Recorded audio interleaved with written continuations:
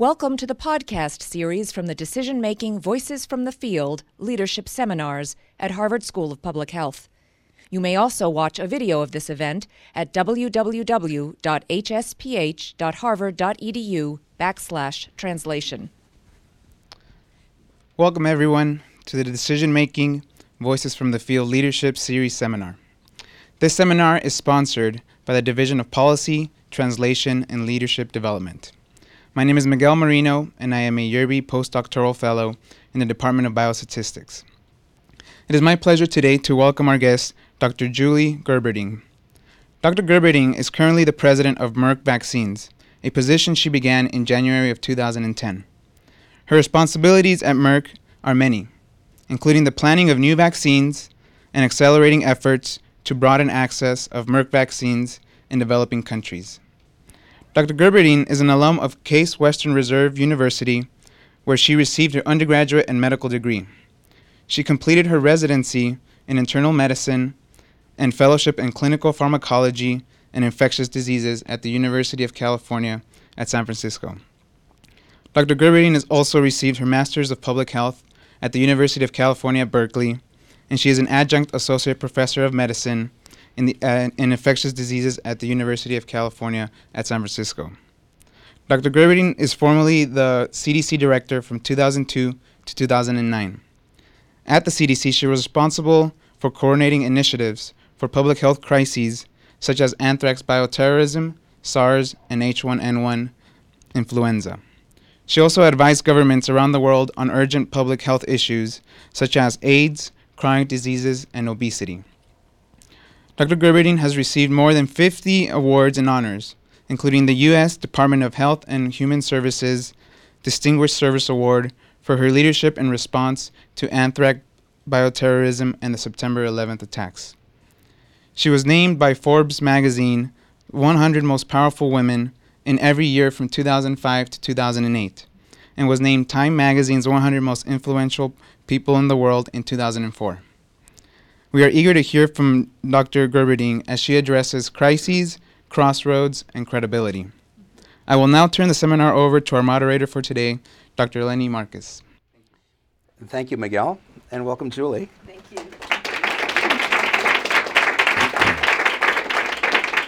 Well, we very, very much appreciate your coming to the Harvard School of Public Health to share with us some of your thinking on leadership and your experience on leadership. Your experience has been extraordinary, from leadership in academic institutions to leadership in the government, now to leadership in the private sector. And personally, it's particularly wonderful to welcome you here because we've been, the two of us, engaged in a dialogue on leadership that goes back to 2002, 2003, when you first came up to Harvard to help us inaugurate the National Preparedness Leadership Initiative. And I remember in that dialogue early on, talking about public health and leadership, one of the two of us, and I forget who, said that bad leadership is a public health risk factor, just like smoking or violence can be a public health risk factor. Bad leadership can be a public health risk factor. And when Katrina happened, we were emailing back and forth, and we said, I guess we were right. And I think there's been a quest for you in your work to be very deliberate and thoughtful about your leadership, and very deliberate and thoughtful about the leadership of other people. So my question to you is, over the course of this incredible career, what have been some of the key leadership lessons that you've learned? Well, that's a very challenging question, Lenny, but I can try to give you a short answer by just saying that I really have continued to evolve my concept of leadership and have tried to frame it in a way that works for me inside of myself, but also in a way that helps me think about organizational leadership. And I talk about it in terms of the 4 Ds. First of all, there's destination, knowing where you're going. There's development, which means that you have to continuously learn and evolve as you go. There's the concept of discipline, making sure that you prioritize and execute on what you're trying to do. And just to take that one a little bit further, I think that discipline is probably the aspect of leadership that we need the most work on. It's easy to have a vision and a goal. It's not so easy to have the focused discipline to be able to execute on it. And when we go back to that conversation we had about Katrina, I think we saw what happens when you don't have the kind of effective discipline that you really need. But the fourth D is the one that actually is the most important overall, I think, and that's the whole concept of determination. And by that I mean the ability to motivate people, to understand passion and how to harness that passion in the direction that the organization needs to go, to engage people's hearts, not just their brains or their pocketbooks, in the steps that need to be taken, and to be sure that you're respecting and leveraging that determination on the way forward. Now let me go back just to say a little bit more about destination, because everyone's been in organizations that have done strategic planning, and you have a mission and a vision and you have a goal. Those are very important things, and you can argue forever about what's a goal and an objective and a strategy. But what I think is the most important aspect of that destination is your strategic intent. Mm-hmm. And by that I mean your ability to describe in terms that everybody can understand where it is that you want to end up. So what is the future state that you are trying to get to, so that that intention is really clear. And it turns out to do that in a concise and meaningful way is one of the hardest things a leader has to do. I've worked very hard on it, and I still haven't mastered the capacity to really help people see, here's where we are now, this is where we need to go, this is how we're going to get there, these are the things that we must do if we're going to be successful, and this is why it will matter and be better for everyone when we arrive. If everyone understands that intent, the leader's job is a lot easier, because you don't have to micromanage the process of getting there. Everyone will understand what their contribution to that destination can be, and then they will be able to make their own decisions, use their own expertise and their own capabilities of moving them forward. And also say another word about development, because one of the things that happened after the anthrax attacks at CDC under Jim Hughes' leadership, who was the director of the National Center for Infectious Disease at the time, was we recognized that CDC had done some things very well, we had done some things not so well, and we needed to really step back and learn. And Jim had people come in from all sectors. We had people come in from the media. We had people come in from law enforcement and the FBI. We had public health leaders, hospital officials, government leaders. We pretty much brought in groups of people who had a stake in our performance and had a perspective on our performance, so that we could learn. What did we do well? What do we need to improve? What advice do you have for us? And it was really that learning that set the framework for the commitment that CDC made to a preparedness agenda, and actually how we ended up with Harvard and the Kennedy School and the School of Public Health in supporting the Leadership Institute, because we recognized that that leadership learning was missing at the CDC, but across government, when we failed to really be able to collaborate effectively together. So those 4 Ds are things that I use to frame my leadership environment when I'm in an organizational setting. But recently I've also learned about myself that I use the same approach to my own internal leadership of myself. Mm-hmm. So I haven't spent a year in my life since I was 4 years old without a goal. Mm-hmm. I've always known when I was 4 and forward that I wanted to be a physician. Mm-hmm. And that worked for a while, and then, when I achieved that goal, I had to invent some new ones. But I always need to know where I'm going. If I get up in the morning and I don't know what my goal is for the future, I'm disorganized. I can't prioritize. I can't figure out what direction I need to take and what's really important. The concept of development. I'm an infectious disease doctor, and I believe that people are like bacteria. Bacteria grow 2, 4, 8, 16, 32, 64. They grow logarithmically. And, once they stop doing that, that means they've run out of nutrients. You know what happens after that? They die. So if you want to continue to thrive in life, you have to stay in log phase. And that means you have to learn and grow, and you have to nurture yourself, and you have to keep learning and feeding your curiosity and your imagination and trying new things. And so that development concept is something I take very personally. Discipline is not my strength. but it is something that I work on because I do enjoy so many things that prioritizing my time and making sure that I'm disciplined in the way I execute on my goals is sometimes a little bit harder than it should be. So that's the area that I really work on the most. And the determination has never been a problem for me. I live and work and enjoy my family and my life from a position of great passion. That is the thing that gives me the energy to do some of the things that I aspire to do, and that determination is something that I try to infect my niece and my mentees and the people around me with that same sense of, we can do this. It's really going to be hard, but we can do this because it's important, we care about it, and we'll figure out a way or we'll innovate a way to make it happen. So that's in a nutshell how I think about the leadership framework for the organizations that I serve as well as for myself. Well, we're soon going to go to questions from our students, and as a faculty member, I get one question. Okay. So Make it a short one. It's a short one, and it's an easy one. Didn't you just ask me? I got two questions. That was the introductory question. You know, I think, and having observed you as a leader in many different settings, that you are a role model for other people. And many times you're a mentor for other people as a leader. And part of that is a real commitment to nurturing the leadership of those with whom you're working.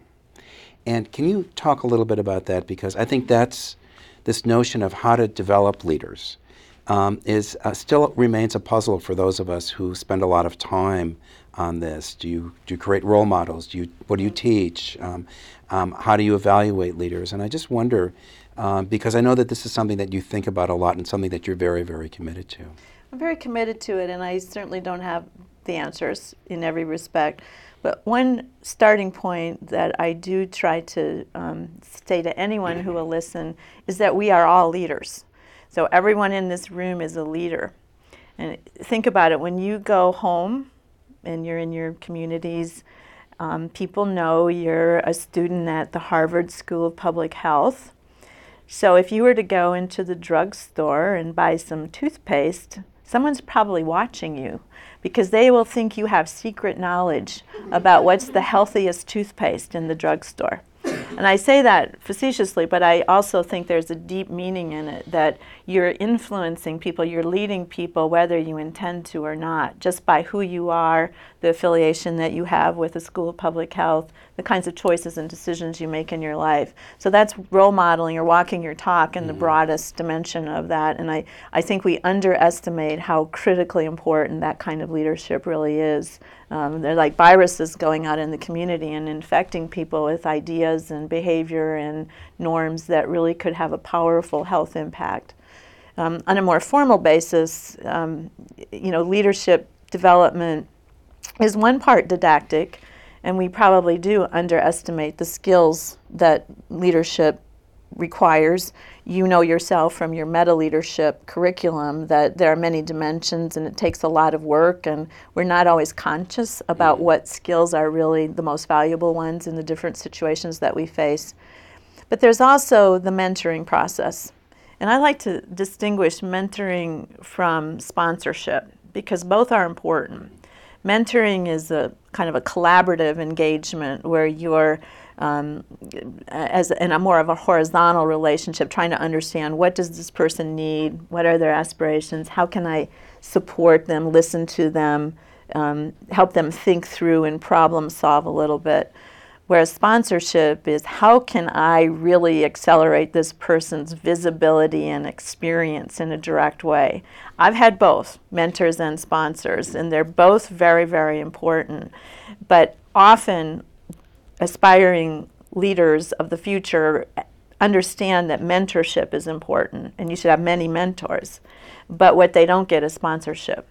So mentorship is necessary, but I don't think it's sufficient. And we as people who are in more senior positions, we really have a responsibility to try to be sponsors and find the most talented, enthusiastic, passionate people and figure out ways for them to present the poster or deliver the introduction of the speaker or represent a position or a perspective at an important meeting. that really helps people have a chance to get noticed and to develop their own skills and confidence. And it helps people around them say, oh, I saw that person at that meeting. That person is very interesting, very talented. Let's call her back for the next time. Well, thank you. So now we're opening the floor, and we have microphones. So when you ask your question, if you could just tell us who you are and what department you're with. So do we have any questions? Here we go, our first question. Thank you. Good afternoon. My name is Shanice Chris, and I'm with the Department of Society, Human Development and Health, second-year doctoral student. So my question is, back in 2002 through 2004, I had the opportunity to be at CDC when I was a student getting my master's degree. And I would see you on television giving different talks. And I want to know, what's the difference between the leadership you give to the internal working audience versus the public? Because I got a chance to see a little bit of both. Of both, yeah. Well, in most of the time that I was involved in the media, it was a crisis. And so I was pretty much practicing the art and science of emergency risk communication.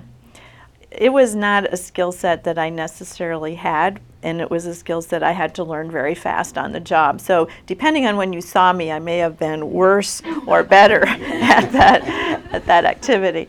But I do think that generally speaking, as health professionals, when we are in the media, we're translators.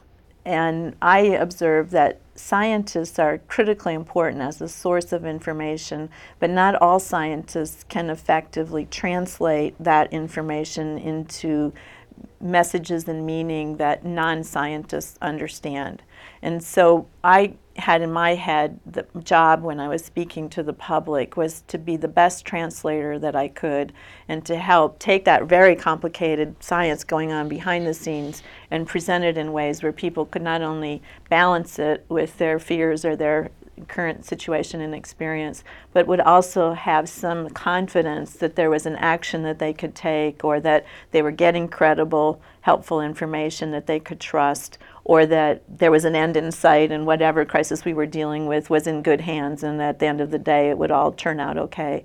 So I think the difference fundamentally is inside you can be an expert or communicate in your own terminology in your own domain, but when you're speaking with the public, you have to be respectful that it's your job to make information appropriate and approachable to those who don't have that same compartment of expertise. And it's hard. I didn't do it well all the time, I can assure you of that, but it was a particular challenge for me because actually I'm very introverted. And so, you know, it's not that easy to be introverted when there's a room full of cameras. So it takes a lot of energy. Bob?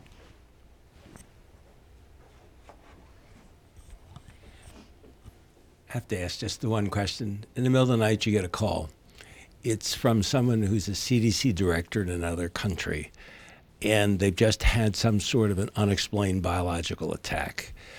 They want you to give them some advice. How do they go in tomorrow morning, organize how they think about this problem, and respond? What would you tell them? Well, there are two aspects of this. One is, how do you manage your organization and manage the overall response? And the second is, how do you talk about it, who do you tell, and how do you frame it? Both of those start with situation awareness. So the most important thing is to get as much fact on the table as you can, as quickly as you can get it, but to be satisfied if you only have 80%. Because in an emergency, 80% is good enough if you're willing to acknowledge that and prepare people for the fact that you will learn as you go. So inside the organization, what do we know today? What do we need to know today? What decisions do we need to make today? And when do those decisions need to be made by whom? That's the internal prioritization. The external prioritization is pretty much the same thing. Here's the situation. This is what we know. This is what we don't know. And this is what we're going to do about it. But the one overarching message that I think we in government learn over and over again is it's far more important to say what you know than it is to be right and wait until you've dotted every I and crossed every T. Because in this world of speedy media that you know better than I do, if you wait, you won't be first, and someone else will carry the message, and chances are pretty good they won't have it right. So above all, get out there first with the credible information that you do have. And it's okay to say, we don't know everything today. Here's what we're doing. When we know more, we'll tell you more. That requires the discipline as well. It does require discipline, that's right. And to get outside of your own sense of insecurity or lack of confidence because you don't have all the answers. It's really hard for experts, and it's very hard for politicians to say, I wish I had an answer to that today, but I don't. But here's what we're doing to try to get you that information as quickly as we can. That kind of just candid telling the truth is not something that necessarily comes naturally. And I remember the first time I was in a hearing and somebody asked me a question, I said, I'm afraid I don't know the answer to that. I'll try to get the answer to you when I can, but I don't have it. And I saw my staff were sitting behind me writing notes like, oh my goodness, you never say you don't know, pass it forward, get her some information. But it was the truth, I didn't know. And I would rather say I didn't know than to try to bluff my way through it, so. Right. Other questions? Yes, okay, yes, yeah. Please. Hi, thanks for coming. My name's Matt, and I'm an MPH student on the Department of Epidemiology and Biostatistics. Yes. Yes. In addition, I'm also taking a class through the Center for Public Health Leadership, and one of the things that we've been discussing, or one of the first things that was discussed, was whether leaders are made or whether they're born, and it's something that's come up many times in my life. And I like the rubric that you discussed about the 4 Ds, one of which was development. I'm wondering if you could talk a little bit about some of the specific things that you do to develop your leadership, to get into that log phase, whether they're activities or practice or what it is that you do. That's something I still work on, that development. Leaders need to be open to learning from the people around them that are close in, as well as the people who are further out. And no matter how collaborative you are, how nice you try to be, people hardly ever give you the truth in those domains, because it's just not that comfortable to tell the person that you work for or around, you know, you do a pretty good job with this, but you need to work on that. So if you want to try to get that kind of candid feedback, you have to use other strategies. One of the best pieces of advice I got from someone who's the CEO, former owner and CEO of Home Depot, a man named Bernie Marcus, is a very grand supporter of the CDC. When I told Bernie that I was going to work at Merck, I asked if he could give me some mentoring and some advice, and he said, the most important piece of advice I can give you is go to the store, because the only thing that will ever make its way to the floor on which you will be working is hot air.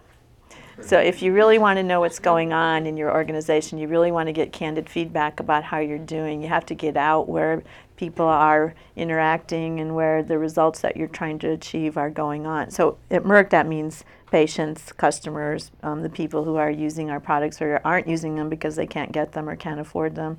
At CDC, that meant public health departments and citizens who were either enjoying or not enjoying our web. And you know, all that feedback kind of makes its way back to the leader, because ultimately if we're not fulfilling people's needs and expectations, then we're not doing the job, and I'm accountable for that. The other kinds of more formal ways of getting personal leadership feedback, you know, 360 evaluations and anonymous surveys. And every time I have my quarterly meetings with the broad team of senior leaders, I try to say to each one of them, now what I'd like you to do is tell me what you need from me and how can I help you be successful. And then I write those things down and I use it as a check sheet for myself as I go forward to see, am I remembering this? Have I really tried to take action on it? And I read a lot. My Kindle is full of, you know, the management and leadership library of the world. So if anyone wants to borrow my Kindle, you're welcome to do that. Jeff Bezos would not like me saying that. I was sharing my Kindle literature. But I think there is a didactic element to it and a lot of self-education. I don't usually find anything off the shelf that I suddenly look at and say, this is it, this is the solution to leadership improvement or development. But I get a lot of ideas, and I kind of take one from this perspective and one from that perspective and weave them together in something that makes sense in the context of what I'm trying to do. And when I make a mistake, I try to own it. I try to own it and say, I messed up. I remember one time I was on Wolf Blitzer, and we had the flu vaccine shortage when the Chiron flu vaccine couldn't be produced one year because they had a quality issue. And everyone was upset because we only had half as much vaccine as we thought we were going to have, and we had to prioritize the older people. And Wolf asked me, well, Dr. Gerberding, who's responsible for this? And I said, well, actually I think I am. I knew we had vulnerability in vaccine supply. I wish I'd spoken up. I wish I'd made this a higher priority, and I'm sorry that we're in this situation. And he did exactly what the experts say would happen, which is he rescued me. He said, there you go again, Dr. Gerberding stepping up to the plate and taking responsibility for something that's gone wrong, in a very positive way, acknowledged that I wasn't afraid to say it was my accountability and I wish I'd done some things differently. So that kind of willingness to admit that you messed up or that you made a mistake or that you have a lot to learn, I think that makes it a little bit easier to learn and stay in that phase. You're not afraid of it. But that is not to say that it doesn't hurt sometimes. There's some really hurtful things. The things that you think you do really well, when someone tells you you don't, that's the worst. Because like, oh no, I thought I did that well, but what do I do well? It gets confusing. And just to pick up on the Born, you brought a lot of experience from your Midwest roots into your leadership as well. Well, I grew up in a town of 822 people in South Dakota, and you're really dependent on your community. There's no lone wolf in that world. If we didn't have a lot of interdependence, we wouldn't make it through the winter, or when the river flooded, people would drown. It was just essential. I always laugh and say, we had terrible blizzards and terrible power outages and tornadoes and floods and ice storms. We never called FEMA. So we handled it. And that's kind of the Midwestern pride. But more on a more personal level, I grew up in a family that really valued education and really valued the work ethic. My father was very clear that I could do anything in the world that I wanted to do if I was willing to work on it. And they never stood in my way of that, never discouraged me, but they also didn't do it for me. And I think that sense of competence, that the ability to take advantage of the tools and support my parents gave me, but also, venturing out of Esalen, South Dakota into a much bigger world wasn't the easiest thing I ever did. And that kind of self-confidence that I can do this, I thought I was going east. It was Cleveland, but it was east. It was Everything a big city. Relative, It's all relative. It was a wonderful educational experience. And the same thing really happened to me when I was an undergraduate. I was lucky to have fantastic mentors, professors, and deans at the school who really took me under their wing and challenged me in severe directions that I wasn't experienced in. But I really had a chance to be a student leader and to grow and thrive in that environment. Just got confidence, So yeah, it's a lifelong thing. I'm not done yet, by the way. So. Yes. My name is Joan. I'm a first-year doctoral student in nutrition and epidemiology. My question is, why do you move your career from government to industry, and how do you make this transition? Thank you. Thank you. I'm surprised to be working in the private sector, actually. I really expected to return to UCSF, where I'm still in the faculty there, and I still go back every year and take care of patients at San Francisco General Hospital. So I was really looking forward to eventually landing back in, the place that I love. I am a doctor. No matter what, I will always be a doctor. So it's kind of surprising that I am where I am. And the journey was indirect, but the fact that caused me to make this decision was that I really do believe that vaccines are the single most powerful tool in medicine for affecting human health and saving lives on a global basis. And there's a huge amount of unmet need. We're not reaching people with what we have, and we haven't developed the vaccines that would really address some of the most important infectious disease problems. And Merck has a long history of being a pioneer in vaccine development. Maurice Hilleman is our icon. He was the man who developed many of the pediatric vaccines that are used today. I believe he probably would have had a Nobel Prize if he didn't work for a private company.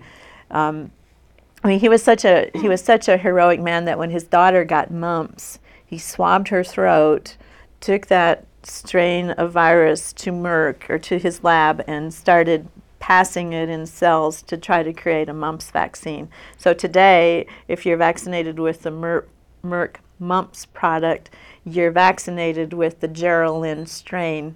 His daughter's name was Geraldine. So it's an iconic part of the DNA of Merck, the whole vaccine enterprise. And so I'm pretty passionate about global health, and I really felt like the experience that I had in CDC and the incredibly successful immunization programs that CDC has created and supported in the US, but also on a global basis, that Merck could do a lot to enhance and augment that capability, and that the kind of partnership that we need to really accelerate vaccine access was a core part of what Merck stood for. So I was really attracted by the history of the company's engagement in public health, but also the idea that we could do more and should do more, and I thought I could have an impact by helping to support that.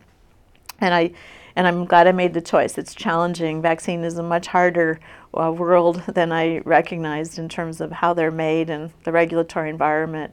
But I still get to go out and see the people who need them the most, and how grateful people are when they can get a vaccine or when their child is protected. So it has meaning for me on a personal level. It was not as hard as I thought it would be, maybe because I am in vaccines. There are a lot of people from CDC who work at Merck Vaccines, and there is the same kind of passion for science and the same kind of passion for public health. So in a sense, it feels kind of like a very academic environment. And I don't know enough about the whole company or the whole pharmaceutical industry to know if that's common or unique to the vaccine area, but I certainly feel comfortable there. And the scientists that I work with in my new role are as passionate and as smart as the scientists that I worked with in my old role, so it feels pretty comfortable. Yes. Hi, I'm Vanessa. I'm a first-year master's student in the Department of Environmental Health, and I'm sharing your Midwest pride. I grew up in North Dakota. All right. Yeah. You know those cold winters, and you don't call FEMA either. Absolutely. No. What I'm wondering, as someone who identifies as an introvert, what are some of the strategies that you've relied on to make sure that you're an effective, dynamic leader? I'm not there yet, and I will, if people who are closest to me know that what might look like an effortless conversation actually takes a lot of energy. For example, when I leave today, I will be really tired. I'll be really tired. But truthfully, any leader knows that the most important thing that you can do as a leader is to hire people around you who are much better than you are, and to take advantage of that and support their success. So in the area of communications, I really do try to have people around me who are experts in communication, and I try to listen to them and pay attention to the advice that they give me, because I think they help me do a better job with that. So that's one piece of it. The other thing is to take care of myself, and that's hard. And when the anthrax attacks were going on, we didn't. Right. We really didn't take care of ourselves. We had to run a marathon, and we were running it at the pace of a sprint, and we got worn out, and it was really, really, really exhausting. So when the SARS outbreak occurred, one of the things we tried to concentrate on was resilience within the organization. And somebody close to me on my team pulled me aside and said, that's all very well and good, but are you setting an example? Are you taking care of yourself? You're here 24 hours a day. And people feel like they can't go home because you're not going home. So it helped me realize that if I'm going to be able to do my job and be dynamic and trustworthy, I'm going to have to set a better example of how we create resilience and capability in an organization. And so again, people who are around me know me well, know that they can look at me and tell when I'm crabby. They can tell when I'm tired, and they can tell when I'm in a real bad mood. And so I've been alerted to the fact that while I think I'm being the same as always, I'm pretty transparent. So I try to learn from that too. Well, your passion is very much part of what keeps you going. Can you talk a little bit about passion? Because I think that's part of getting beyond being introverted. Yeah, I'm very purposeful. I probably am driven, and that may be that work ethic that you grow up with in the Dakotas. But passion is energizing, and it probably does. It probably does compensate for some of that internal introversion. But I'm really passionate about health. Not necessarily about health care, but I'm passionate about health and health creation. And I'm just so convinced that we can do a whole lot more to create health in the world. And I've had the privilege of seeing that from several different perspectives now, and what happens when you get a group of wise people together and create a whole that's greater than the sum of the parts. Really fabulous things can happen. So to be motivated to catalyze that I think that is part of my passion. I agree with you. That's you know that because you're very passionate too. So we have that in common. Yes, and then we'll come over. Yes, oh great. I'm Lester Hartman. I'm a pediatrician and a MPH student here for a year, probably the oldest one here. One question I've had. I've had a series of 360s before, and one of the interesting things is, how do you balance passion with patience? How do I balance? I don't think I do, unfortunately. I'm not very patient. I'm patient when I'm in the mindset of mentor, mentee, coach, because I think that's a really good mindset for supporting the people on your team, is to remember they are the performers. You're just there to help get the best performance that you can get out of them as a group. So the mindset of the coach helps me a little bit, but I'm not the easiest person to work with. I have really high standards. I believe things should be done quickly. I'm very fond of saying, come on folks, we're having more conference calls, people are dying. It's really important to maintain that sense of urgency. And so I'm probably not as patient as I should be. I'm certainly not patient with people who aren't doing their best. I have a really low tolerance for people who aren't really fully engaged or who aren't really putting forward their best effort. When we were talking about Katrina back in the immediate situation, we talked a lot about leadership, but we also talked about complacency. Mm-hmm. And I think my tendency is to try to be the accelerator pedal to overcome complacency. And in organizations that are actually doing well and pretty good or great in many areas, it's very easy to get complacent and not stay in that quality improvement or log phase mindset. And when you see that as a leader, you have to kind of own the requirement to be the accelerator pedal, because you have the sense that many people in the organization are the brakes. So that creates that sense of imbalance between patience and the kind of support that you want to give people.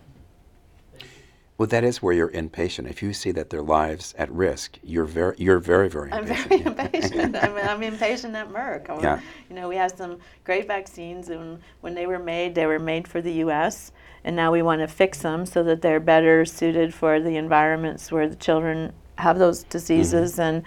And the process, the pipeline for a vaccine is just so unbelievably long.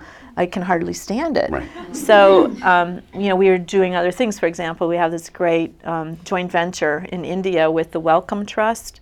So Merck and Wellcome created a nonprofit entity to try to take some of the, not just Merck vaccines, but anybody's vaccines that isn't ideally formulated for the developing world, and to try to accelerate the reformulation or the representation into a product that would be more suitable or cheaper or easier to transport or didn't require the cold chain or delivered without syringes, that kind of thing. So we try to create an accelerator that is designed to create a faster ability to get the products to people who need them. So yeah, I'm very impatient. Yeah. Well, that's good. Next question. Yes. Hi, I'm Kevin Koo, and I'm an MPH student in the Department of Society, Human Development, and Health. My question is, when we talk about leadership development, we often speak of there being two types of people, leaders and managers, and we speak about it as if it's a poor dichotomy. That leaders are great, and they have vision, and they have passion, and managers focus on the small things. But sometimes when we're dealing with crises or emergencies, it seems like the people who can identify the problem and attack those key issues and mobilize resources are really the people we need. So now that you've served at the highest levels of public health leadership, I wonder how you see your role as a leader and or a manager, and how one successfully transitions to leverage the leadership of both roles. It's a very complicated question. I want to say one thing because I think it's important to think about. One thing is that no matter how we intend government leadership to operate during a crisis, it is almost impossible to avoid the pull of Washington. So what I mean by that is, let's say it's a public health emergency of an important scale, say SARS. It's vital to our nation beyond just the public health dimension of it. And so there is an inevitable tendency for the cabinet to get involved, or the White House to get involved, or the Congress to get involved. So no matter how you want to decentralize the decision-making around the emergency response, there's this tremendous pull of people and time and attention to a more centralized focus. And I think that's a central challenge that in every dimension. The department that has less problem with that is the Pentagon. But that's another story. So we have two choices. Either we can keep trying to do it the way we think it should be done, or we can acknowledge that this is an inevitable consequence of having a federal government, and maybe we need to plan that that's part of the way we manage an emergency and count on that. So that was something that was hard for me, because while I would feel like my intent was to have different teams of people managing what they were experts in, and they were certainly better qualified to do that than I was, somebody important in Washington would call up and say, Julie, I need to know this right now. What's the answer? You need this detail. How come you don't have the information? Get it to me right now. And so there was this constant need to feel like I had to stay on top of every tactic or every piece of data as it was emerging.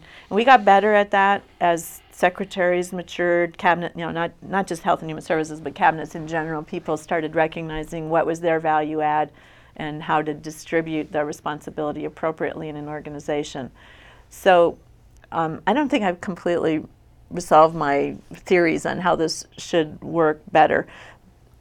But what helps me is what I did learn from General Taylor, who is a retired 3-star general and one of the best leaders I know, who came to CDC to help us with the massive job of pandemic preparedness that we did in a structured way over a 3-year period of time by planning, exercising, crawl, walk, run. It was built on the model that the Army does use when it's planning a really complicated operation. Now, imagine Department of Defense, CDC. I mean, those are not two cultures that you would normally expect to be working together collaboratively, but we were able to find a third space where kind of the planning and organizational training capabilities of the Army were balanced with CDC's scientific expertise and our own model of operation and support with the states and the communities. And I think when I was watching the H1N1 pandemic unfold, which, of course I'm biased, but I think CDC did a terrific job with that effort, I could see that there was a little bit of both going on, and that made me feel like that learning had occurred at an organizational level, and it was a very respectful process. But when you take that approach, you think in terms of strategy, And as I said before, articulating a strategic intent is critical, because if we know what the strategic intent of our pandemic influenza response is, then everybody throughout the system can understand what we're trying to do and would usually be able to figure out what their role was or what they could contribute. But then you need operational plans, and those plans need to be built horizontally, but they have to be executed vertically. And then all the little tactics that come up and get managed on a situation-to-situation basis are informed by the overall planning and the strategic intent that you've created. So in that framework, leadership and management aren't terms that really come into play. It's kind of what is the strategic intent, what is the operational plan, what is the tactic, and then each individual is simultaneously an executor, a manager of something and a leader of something. So the roles kind of lose their personality in that context. And I'm not saying that's the only way to lead an organization, but I think in a crisis situation, it's effective because everything has to happen fast and on the fly. You can't have a lot of conference calls or long, detailed meetings. You have to be able to respond and improve, learn as you go. So having a framework and experience exercising that plan really helps. Yes. Oh, here we go. Thank you. Hi, I'm Angela Crane. I'm a physician, and I'm also in the MPH program at Shoulda. And I'm still working on the question, but just in terms of crisis, we are in a crisis right now, just with healthcare and all that's going on. And how would you approach it? Because it seems to me that the whole, cut and spend, if we could just sort of recognize historically that it does not work, but it is just the tradition. And, as a leader, how would you move beyond that, because it's so deeply entrenched in the system? I'm really glad that you say it's a crisis. And I think nationally we're in a financial crisis, a debt crisis, but our health system is in a crisis as well. And slow crises are a lot harder than fast crises. So I think this is a slow crisis in that sense, and it's experienced differently than if it was a catastrophe occurring all at once. I always said that if, for example, all the teenagers who die from drunk driving all died tonight, we would handle the situation completely differently when there's one this week in this community and then one next week in that community. So the psychology of the response is obviously very, very different. I have theories and fantasies about what I wish could happen. I wish that we really could put a premium on health and health creation, and that we as a society could reward and incentivize health creation the same way we reward and incentivize disease care. So I think there are some macro conceptual things that are fun to talk about but very difficult to execute or implement at the community level. One is that we need to measure health. We only measure disease. So, how many adolescents have herpes infection, or how many people have diabetes, or how many people have cardiovascular disease, but we don't ask the inverse question: how many people have none of those things? How many people are really experiencing good health? That measure is very difficult to come by in most communities. And until we start measuring the proportion of healthy people in a holistic way, it's really difficult to see if we're creating more health or less health in the communities that we're working in. But I can even imagine ways that you could be rewarded for creating more health. Like, let's say in Cambridge or in Boston.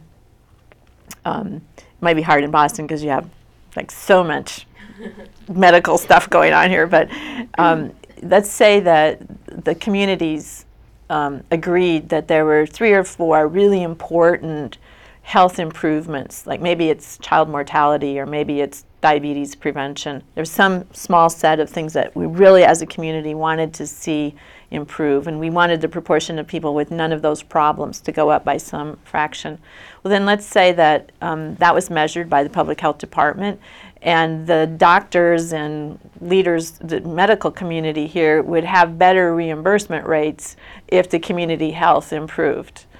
Let's say that the employers would have lower benefit rates if the community health improved, so that you could actually create macro reward systems that were based on a value or a metric that has true long-term meaning and value to the society. That's obviously sounds like I live in a Scandinavian country, but I really think it's important to start thinking about that.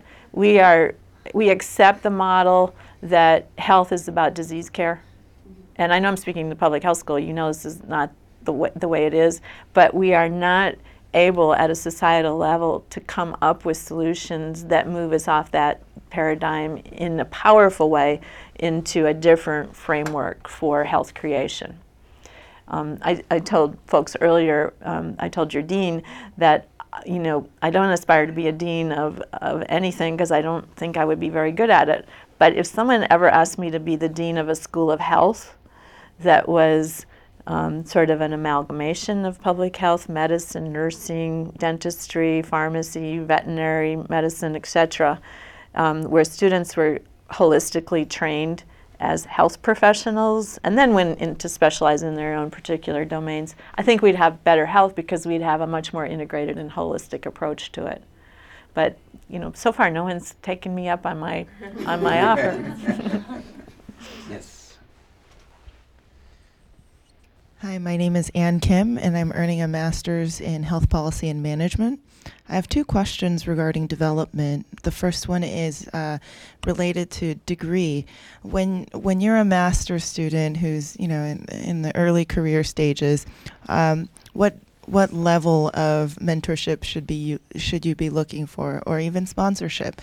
Because it would be highly. I think it'd be less useful for you and for me if we had a mentorship versus somebody who were maybe at the mid-career level. Secondly, development with regard to vaccines, antibiotics. A lot of antibiotics are used in mass ag, like food. All the cows that are growth promoters, yeah. Yeah, we take care of them in feedlots by giving them a lot of antibiotics, and this has a lot of public health ramifications. If, let's say, more and more people were to become immune to these antibiotics, what sort of development, given that this is a problem and there is a direction that needs to be taken, do you suggest or think? You mean in terms of your career development in this area? No. Just two questions, correct? Yes. Okay. Okay. I understand. Let me start with the first question in terms of what kind of mentor. It is helpful to have a mentor who's at your level or ahead of where you are in terms of the career pathway, just because that's part of the process is someone who's a little bit wiser, a little bit more objective, and can see where you are and where you want to go. But you shouldn't really think of it in terms of one mentor.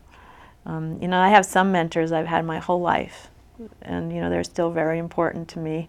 And then I have other ones that have popped in because I'm in a new job, in a new environment for me, and I need mentoring to be successful where I am right now. So I would think of it as situational. Where are you? If you're clear in your own mind what's your goal, usually that will help you find the right person to support you in getting there. And when I think of goals, I mentioned when I was 4, I said I had only one goal, and that was to become a doctor, and so that was more than a 5-year plan. But generally speaking, on a personal level, I have a kind of like a 5-year cycle that I think through my goals in, and that's probably pretty good time frame for people who are in school or who are in the earlier phases of their career, because you can get a lot done in 5 years, but you have to kind of relax a little bit and just say, right now I'm putting tools in my toolbox, and maybe I don't know exactly why I'm having this laboratory experience or why am I taking this biostatistics track, but you'll be surprised down the road how those tools will inform your choices or enhance your capabilities. I had a lab. Had an NIH training grant, and I did work on Staph aureus in the lab. And I really loved it, but I only liked to do the experiment one time. Then I like the repetition was just, why would we just keep doing this experiment over and over again? So I kind of felt like, why am I doing this? This is just a waste of time. I'm not going to be a laboratory scientist. But I am so glad I had that experience, because now I can work around scientists, and while I don't pretend to know their science, I can talk to them. I understand the way they think. I understand, some of the scientific framework that they use. And so finding a mentor who might not be directly in your career path, but has something that will contribute to the tools in your toolbox, I think that's another way of thinking about it as well. With respect to your question about antimicrobial resistance and the broad use of antimicrobials outside of disease treatment in humans, I think there's no question that that's a public health issue. I think the FDA is coming around to be forceful in that in the United States. We've seen successful implementation of policies in, for example, Denmark, where the antibiotics as growth promotants have been taken out of the food supply, and they've seen really no impact on the industry or the profitability in the food industry. So that's just an area of policy that we need to get increasingly forceful with.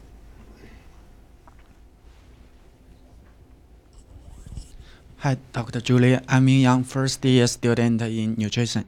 My question is that in the past you worked in the academic and government. Maybe they are similar because your mission is to protect the health of the public. But now you are in the private company. It's in the industry. You have an additional responsibility to make Merck make more profit.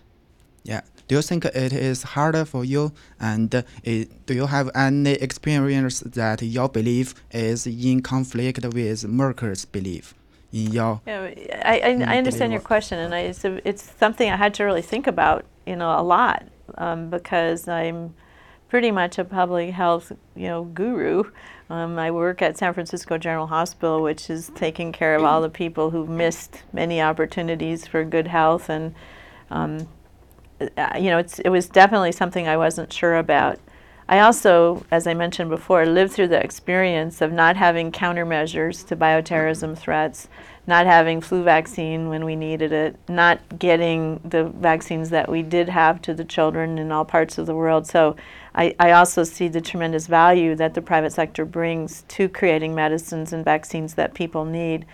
One of the ways that I like to think about it is that these are not mutually exclusive goals. In fact, they're really highly interdependent. As if Merck is not profitable, we don't make vaccines or medicines. But if we don't put the patient first, or the value that we bring to society first, we don't have the wherewithal to use those profits in good and important ways, because we won't have credibility, people won't trust us, and we won't be able to to make the investments that we need. So there are two parts of the equation, and that's how the private sector operates. I think what's really interesting, and where my learning has come very far this year, is understanding the relationship, at least in vaccines, between the volume of vaccines that we use and the price. So the more we use, the lower the price. And that's the way we can get affordable vaccines into Gavi or into the lower middle income markets where people can't afford to pay. But you have to be comfortable with the idea of tiered pricing, which means the people who can afford to pay the expensive prices will pay the expensive prices. The people who have some resource and can negotiate that pay less, and the people who can't afford it at all should not have to pay anything that would result in a profit to the company. So, that's the way I look at it. And the more we get vaccines to more people, this is just a simple economic principle. Let's say, we have a factory for making vaccines. Once we cover that cost, the cost of the development and the research that led to the product, and the cost of the things that failed to make it, but we still have to pay for anyway. any dose of vaccine we make beyond that, we're just making for the variable cost, which is basically the materials and the labor it takes for the next dose. So the variable cost is much lower than the fixed cost. And we can try to manage the fixed costs in the developed world markets so that we can use vaccines at the variable cost in the rest of the world. Most manufacturers are following that strategy. And that's how we are able to offer vaccines to Gavi at prices that are so far below what we are selling them for elsewhere. We have time for one last question. A quick one. Hi, I'm Julia Goldberg. I'm a doctoral student in the Department of Global Health, and I really appreciate what you've said today about the importance of founding our public health efforts in evidence, and I also appreciate what you've said about interdisciplinary collaboration. So as someone who's interested in research, I'm particularly interested in collaborating with practitioners so that we can inform one another's efforts, and I think you have a unique perspective on public-private partnerships, and I wonder about what advice you have for leadership in interdisciplinary collaborations. Oh, will you invite me back again to that conversation? Sure. I would love to talk more about that. You know, as I said a little bit earlier, horizontal planning, vertical execution is my mental model for how to get complex things done. Because I think when you're in the planning phase, the richer the input and the more experience and relevance that you have for the affected people, the more likely you are to plan something that will bring the value that you're hoping to achieve. But the ability to do that, there's a high transactional cost for collaboration, meaning you got to develop relationships, you got to understand people who are very different than you are in organizations that are very different. So it takes a long time and a pretty big investment to create that framework. But once you have it, it's priceless. And because once you have that kind of relationship, any new problem that pops up, you can really accelerate a solution. That's what we always say in preparedness. The time to be exchanging business cards is not when the building is burning down. You know, the time to do that is when you're learning how to collaborate to fight the fire. So private-public partnerships are absolutely critical, and I think they're tricky. There are a lot of different models. I'm involved in many at CDC, been involved in many at Merck. I'm trying to initiate more. And I think that the way of the future is going to be about those collaborative partnerships or that network of influence. Because the problems we have to solve are very complex, multi-stakeholder problems. And if we don't involve the communities in the solutions, we're not going to be successful. So it is, and you'll have to give your lecture on meta leadership, but I think that's basically the solution. And there's a different skill set because you need negotiation skills. You need cultural competence. You need literacy competence in the broadest sense of the term. You need patience. On that note, first, thanks to all of you. These were some fabulous questions, and thank you for bringing your questions. And thank you, Julie, for sharing your passion, for sharing your thinking on leadership. And as you were speaking, I was thinking you've been here many times with the inauguration of the NPLI. You were our graduation speaker, and we hope to look forward to other times to welcome you here to the School of Public Health. I hope I can come back. Thank you. This has been a production of Decision Making Voices from the Field at Harvard School of Public Health. You can find the complete video of the event at www.hsph.harvard.edu/translation. We encourage you to share Decision Making Voices from the Field.